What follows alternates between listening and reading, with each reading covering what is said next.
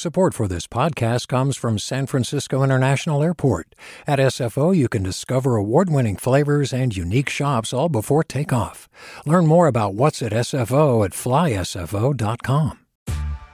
Hey there, this is Brittany Luce from NPR's It's Been a Minute. KQED's podcasts like The Bay Curious, Mindshift, Right Nowish, and more all tell the stories of the Bay and beyond with reliable, human-centered journalism. They aim to inspire, make you think, entertain, and expand your understanding of the place you call home. Here's how you can support podcasting at KQED. Showing your support is easy, and you can join Brittany in supporting KQED Podcast too at donate.kqed.org/podcast. That's donate.kqed.org/podcast.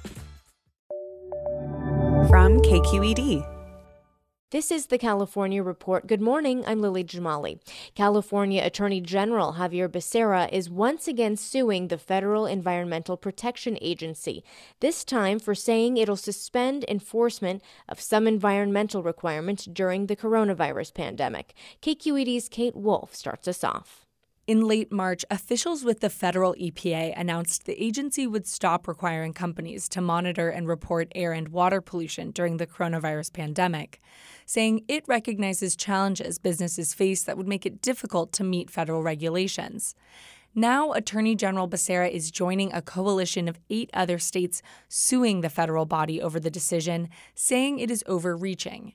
In a statement, Becerra said it is regressive to reduce environmental enforcement while a pandemic is attacking people's respiratory systems, and the rollback will increase the risk of coronavirus complications for vulnerable communities, who often experience more exposure to industrial pollution.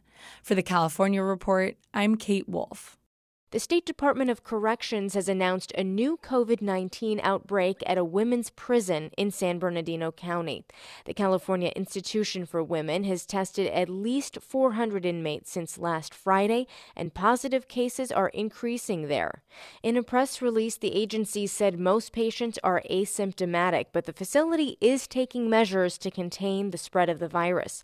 All inmates are on quarantine and movement is limited. Inmates who test positive but aren't showing symptoms will be isolated from their cellmates. Inmates who are showing symptoms will be separated and treated. The facility is coordinating testing efforts with the county.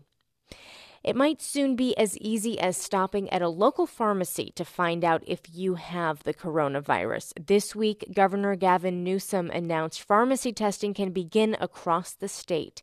KQED Science reporter Lesley McClurg explains. The new state guidance allows tests that tell you if you have the virus or if you had it in the past. The latter reveals whether you are potentially immune to the coronavirus. Both tests must be authorized by the Food and Drug Administration. And although a trained pharmacist can collect a nasal swab or a blood sample on site, the specimen must be processed at an outside lab. A doctor's approval is not required.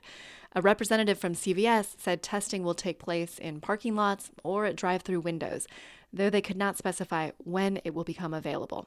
State officials say pharmacies will greatly expand testing capacity across the state. For the California Report, I'm Lesley McClurg.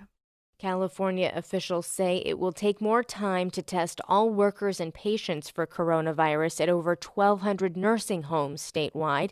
They're looking at what 3 counties are already doing to inform it. From KQED Science, Molly Peterson reports. Los Angeles has ordered skilled nursing facilities to provide monthly tests for all of their residents and workers. In San Francisco, a health department order requires testing for the virus among workers and patients at nursing homes, whether they're showing symptoms or not.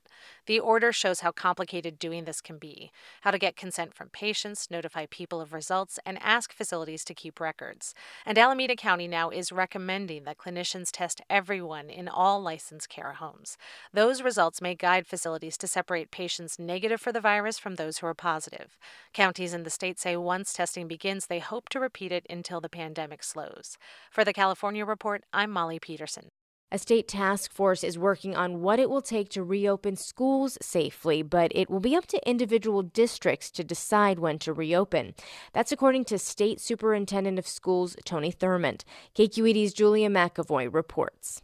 Acknowledging that the reopening of schools is on everyone's mind, Thurmond said the task force is working on guidelines for districts that could include hiring more staff to create smaller class sizes, creating a hybrid learning model combining online distance learning with shifts of students physically in classrooms and students and staff wearing masks while attending school. We won't ask any school to open their campuses to students if we cannot point to health data in consultation from health partners and workplace safety experts who help us understand what the work environment and the campus environment needs to be.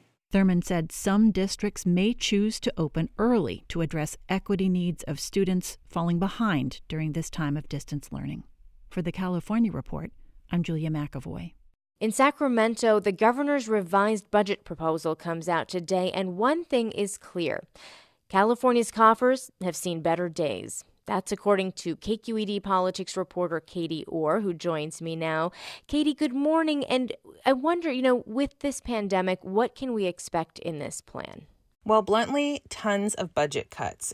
Forecasts of the economy project a drop in sales and income tax receipts by more than 25% next year for the state. And they're also projecting a $54 billion revenue shortfall, nearly 20% unemployment. So it's not good news. The one bright spot is the state started the year before coronavirus in a very good financial position. So there's hope that that will help. Also, a lot rides on how much federal aid California will ultimately get. So it's a bleak picture, to be sure. The tax filing deadline has been pushed back to mid-July from mid-April. How is that going to affect this budget? Well, it really upends the whole budget process because those are the revenues that the state will be working with for the next fiscal year. And right now, we don't know what those revenues are. We won't know until mid-July when the new tax filing deadline passes. So right now, what they'll probably do is pass a stopgap budget, meaning they'll just continue on with what we have for several months and then come back after the July 15th tax filing deadline and create a new budget going forward for the rest of the fiscal year. No way this is not coming up at the governor's news conference today at noon. What are some of the areas that you're going to be keeping an eye on as he speaks today? Well, of course, there's not an area of the budget that won't be touched, most likely, but schools are one of the big ones. Because of the funding formula schools work from, they are projected to lose $18 billion for K through 12 and community colleges over the next 2 years. And that's something schools are already saying is just unsustainable for them. Also, a Medi-Cal expansion. The governor in his January budget proposal had proposed expanding full-scope Medi-Cal coverage to undocumented seniors over 65 beginning in January 2021. There were also more slots for state-subsidized preschool, and maybe he'll even consider pausing the increase in the minimum wage, which this year went up to $13 an hour for most companies and is on its way to ultimately $15 an hour. All right. Katie Orr of KQED's Politics team keeping an eye on all of this for us. Thank you. Thanks, Lily. The Navajo Nation in the southwestern U.S. currently has the second highest per capita infection rate after New York State. The illness is taking a devastating toll on the community where access to water and multi-generational housing are helping the virus spread. Aylin Ulku is a volunteer physician from UCSF.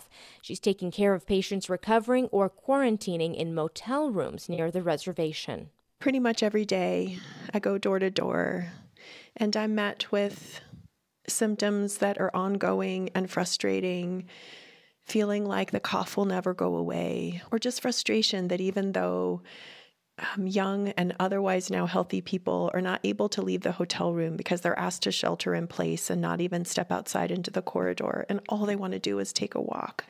And there are moments that I feel like a warden, that I'm asking for this inhuman way of staying inside and not being able to go out and even get a breath of fresh air for public safety and for their own safety.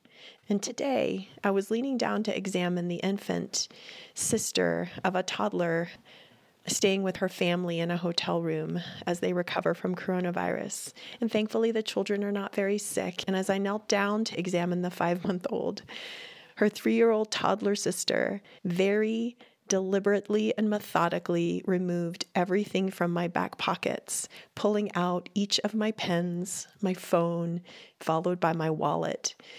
And she came right up to me, even though I was in head to toe what would have otherwise been a terrifying outfit of face shield, gown, gloves, and mask.